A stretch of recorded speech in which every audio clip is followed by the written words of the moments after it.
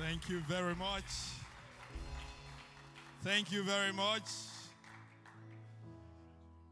I heard, once I was told that, or I heard a man of God use this line once. He says, if that clap was for me, that was too much. But if that clap was for Jesus, then that was too little. Now let's hear it up for Jesus Christ. Come on. Let's give him praise in the house tonight. Mighty God. God will love you. Thank you, Jesus. I'm just going to get you guys to stand up for a minute or two. I want to read this scripture. It's going to come up on the screen. It will be the introduction into what we're doing tonight. 1 Corinthians 2. And it says, and I, brethren, when I came to you, did not come with excellence of speech or of wisdom, declaring to you the testimony of God. For I determined not to know anything among you except Jesus Christ and him crucified. And my speech and my preaching were not with persuasive words of human wisdom, but in demonstration of the Spirit and of power, that your faith should not be in the wisdom of men, but in the power of God. However, we speak wisdom among those who are mature, yet not the wisdom of this age, nor of the rulers of this age, who are coming to nothing. But we speak the wisdom of God in a mystery, the hidden wisdom which God ordained before the ages for our glory, which none of the rulers of this age knew. Now listen to this. For had they known, they would not have crucified the Lord of glory. Had they known, they would not have crucified the Lord of glory. That's like a statement of regret. See, if the devil could turn back the hands of the clock, he would not have orchestrated the crucifixion of Jesus. Because the Bible says, for this purpose, for this cause, was the Son of God manifested, that he might destroy the works of the devil. And that is what Jesus did and accomplished on the cross. He destroyed the works of the devil. Amen? And that work was complete when he rose again. Because the Bible says he humbled himself unto death, even death on the cross. And God has highly exalted him and given him a name that is above every other name, that at the name of Jesus, every knee should bow, in heaven, on earth, and underneath the earth. And so before we start tonight, I want you to understand that every stubborn circumstance in your life tonight would bow to the name of Jesus. Amen? Every sickness and every disease. Why don't we lift up our hands to him tonight? Every sickness and every disease in the name of Jesus is cursed tonight. There is power in the name.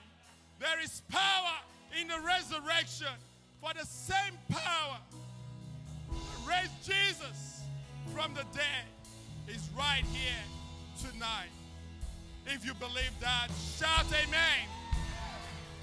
Amen. Thank you, Lord. In Jesus' mighty name we pray. Amen. You may please be seated. Thanks, guys.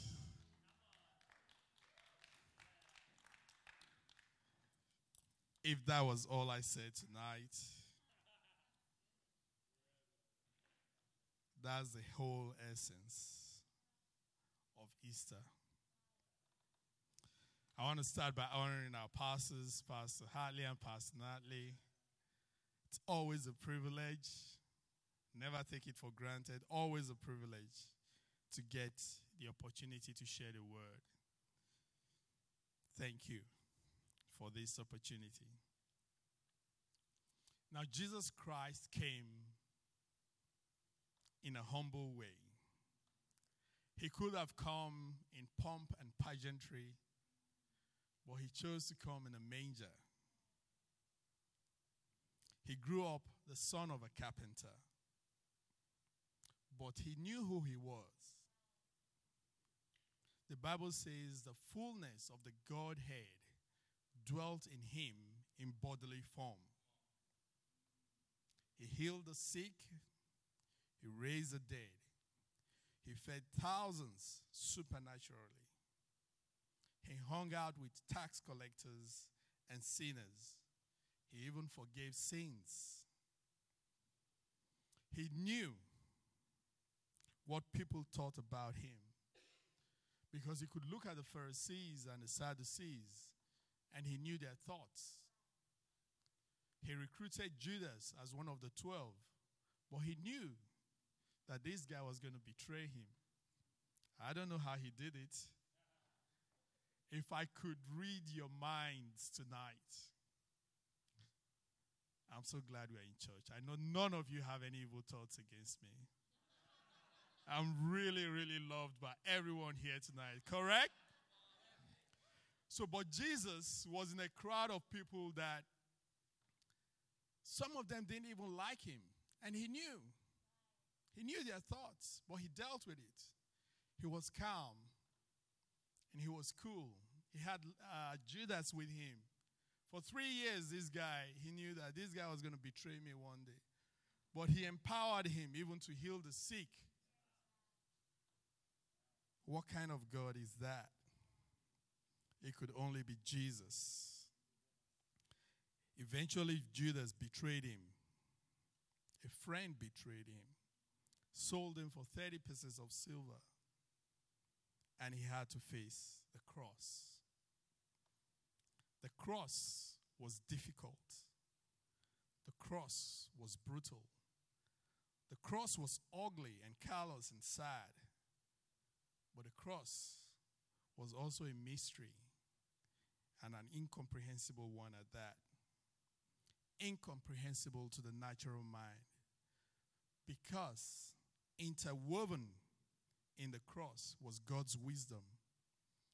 Interwoven in that cross was God's purpose. Interwoven in the cross was God's plan for the redemption of humanity. Amen?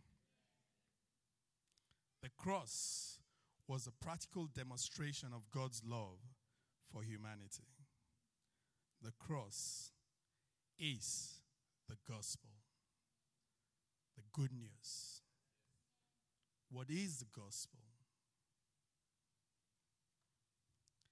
You know, the first time I read through the Bible was in my late 20s. I was a single man, and I was hungry for God.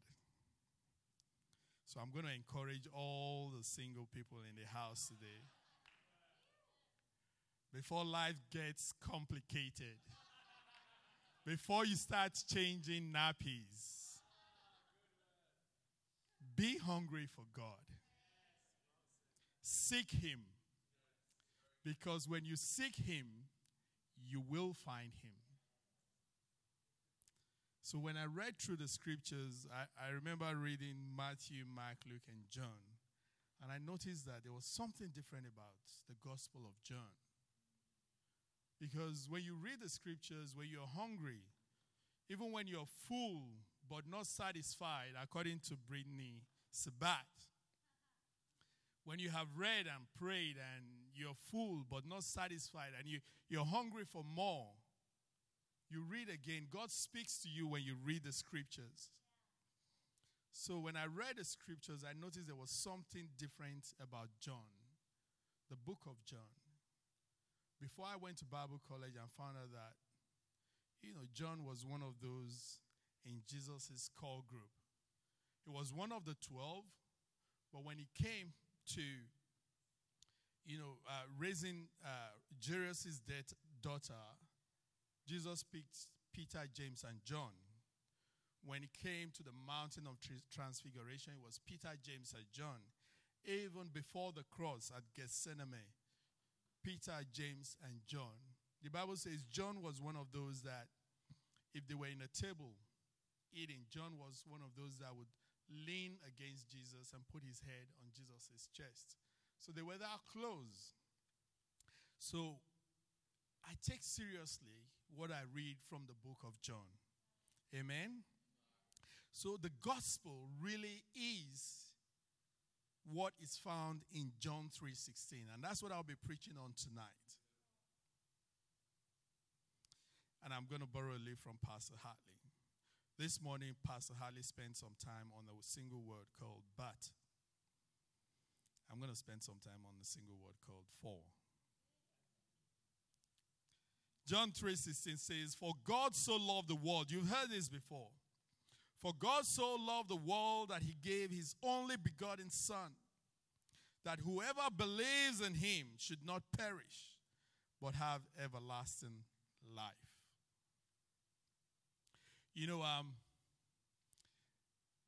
If you have a toddler, I'm just going to use this example. It's a hypothetical one. It might not be so hypothetical. It could happen in real life. My daughter Rachel, between the ages of 2 and 3, toddler, she's sitting and watching the TV. So there's a TV, there's a carpet, and there's a couch. But she would not sit on the couch. She will sit on the carpet. I say, "Rachel, can you sit on the couch?" And she goes, "Why?" "Because you're too close to the TV." "Why?" "That's going to ruin your eyes." "Why?" And kids do that. They just ask, why? And what do? Find a remote control, turn the TV off. And she's like, "Okay, I'll sit on the couch." And turn back the TV on. It's the wisdom of a dad. One of those things you learn. And so you get that done and cut the whys short. But we also ask questions sometimes. I remember engaging in a conversation with someone a long time ago. And, the conversation went like this. I went blah, blah, blah. And she went yada, yada, yada. And I went blah, blah, blah. And she went yada, yada, yada. And I went blah, blah, blah. Because that's how conversations go. You say something and they say something. You say something and they say something. That's how a conversation should go. But there are some people that would go on for like 20 minutes and you're like, "Can I say something?" I know none of you is like that here, but So I was having this conversation with this person and it got to a stage where she goes, yada, yada, yada. And I was like, "Why?" "Because I wanted to know more." And she goes, "Because." I was like, "Because of what?" She goes, "Because." And I was new in Australia, fairly new in Australia. I never knew you could end a conversation with "because." And that was the end of the conversation. I couldn't get any further thing out, but, after I became an Australian and I got my citizenship, it's one of those lines I use with the kids these days, where they ask you why, you go, "Because." But God wants us to know why. God does not want us to keep us in suspense. And so the very first word in John 3:16 is "for." And you can easily replace that word with "because." And it would mean exactly the same thing. It says "for." This is the why, the reason. For God so loved, for God, because God. Which God? In India, they have thousands of gods. In Nigeria, there's what they call the African traditional religion. They have the god of iron, the god of the waters, the god of thunder, and some people worship animals. But this Bible is saying, for God, which God? This is God Almighty, the creator of the universe, the King of kings and the Lord of lords, the Alpha and the Omega, the beginning and the ending, the first and the last. God Almighty, the creator of the universe. For God so... I'm going to move a bit fast. So is just the depth of his love, the intensity of his love. For God so loved. That's a huge word. And this love is not any kind of love. It's divine love. It's not the kind of love you get when you get your first boyfriend or your first girlfriend, talking on the phone for hours on end and it's not that kind of love. I know that's a good one, but it's not that kind of. I love my wife, but this is deeper than that kind of. This is divine love. This is reckless love. Love without bounds. Love without guards. When your guards are down, they often say that love is blind. A girl will be in love, and you're telling her that guy is not good for you. Every other person sees what is wrong with the guy, but she doesn't see it because she is blind. Love is blind. But this is bigger than that kind of love. This is reckless love. This is pure love. This is unadulterated love. This is love that is inconceivable and unprecedented and unrestrained and unrestricted. This is love that is lavish and extravagant. This is love that is deep and intense. The kind of love he had for Lazarus. He knew Lazarus was dead. He knew he was going to raise him up from the dead. But when he got to Lazarus' tomb, he still wept. Deep, passionate, pure and pristine, unadulterated, undiluted and unmitigated love. Incomprehensible and inexplicable love. Love that is everlasting and never ending. Love that is not transient. Love that is unconditional. Love that is unfailing. Jesus met a woman at the well. That was a love that was intentional and targeted and focused on one individual. Love that surpasses knowledge, according to Ephesians 3:19. The love that would pursue you to the very end just to rescue you. The love that will light up shadows, kick down walls, climb every mountain to rescue you. Love that is unconditional. For God so loved the world. Romans 8:38-39 says, for I am convinced that neither death nor life, neither angels nor demons, neither the present nor the future, nor any powers, neither height nor depth, nor anything else in all creation will be able to separate us from the love of God that is in Christ Jesus. For God so loved the world. The world, you and I, were the target of his love. Love that we cannot understand. Love that we celebrate. 1 Corinthians 13:12 says, for now we see in a mirror dimly, but then face to face. Now I know in part, but then I shall know, just as I am known. In Paul's blurred vision, in Paul seeing darkly, Paul seeing dimly, says this about love. 1 Corinthians 13:1-7. It says, if I could speak all the languages of the earth and of angels, but I didn't love others, I would be a noisy gong or a clanging cymbal.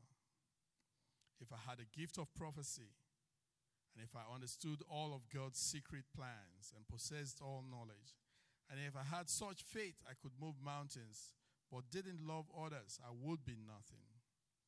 If I gave everything I have to the poor and sacrificed my body, if I could boast about it, but if I didn't love others, I would have gained nothing. Love is patient and kind. Love is not jealous or boastful or proud or rude. It does not demand its own way. It's not irritable and keeps no record of being wronged. It does not rejoice about injustice, but rejoices whenever truth wins. Love never gives up. Love never loses faith. It's always hopeful and endures through every circumstance. This is Paul's perception of love. This is not the way God loves. God loves 1,000,000 times more than this. So when God loves, he really does love. Because love, true love, never fails. It's not the Barry White kind of love.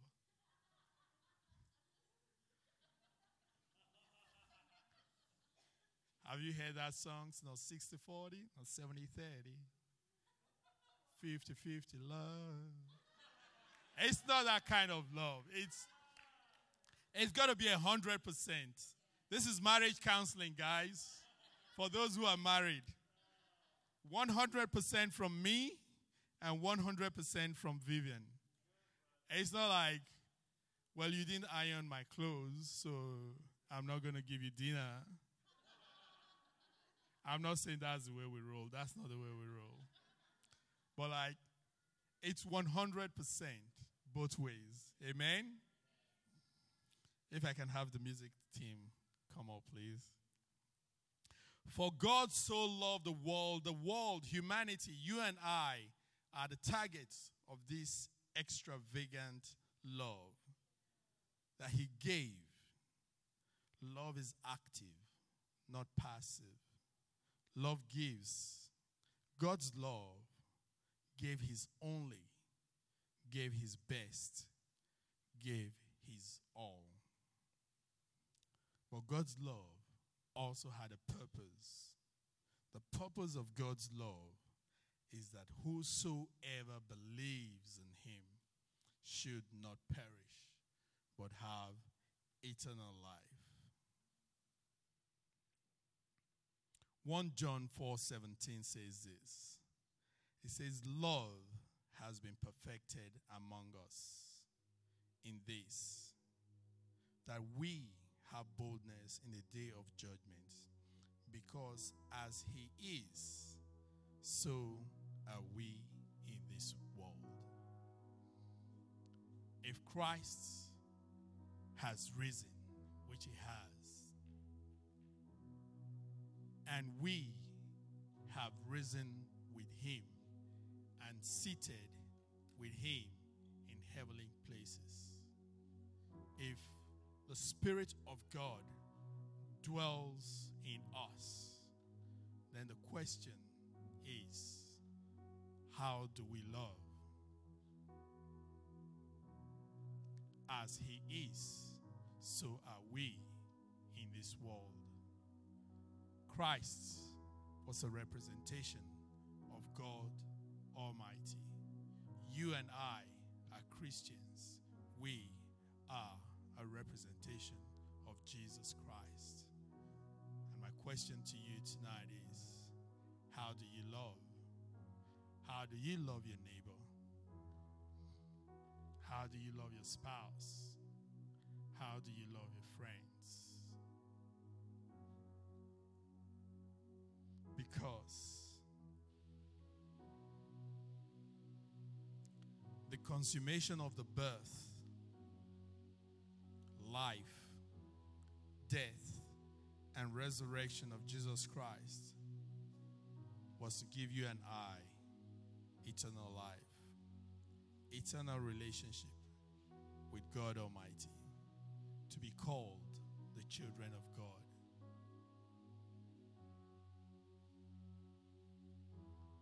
tonight. The God kind of love, as I've described tonight, or as the Bible describes it, is perhaps impossible with you and I in our human power. But when we become Christians, when we become born again, when we are born of the Spirit, not of flesh and of blood, the capacity to begin to love as Christ loved us becomes a possibility.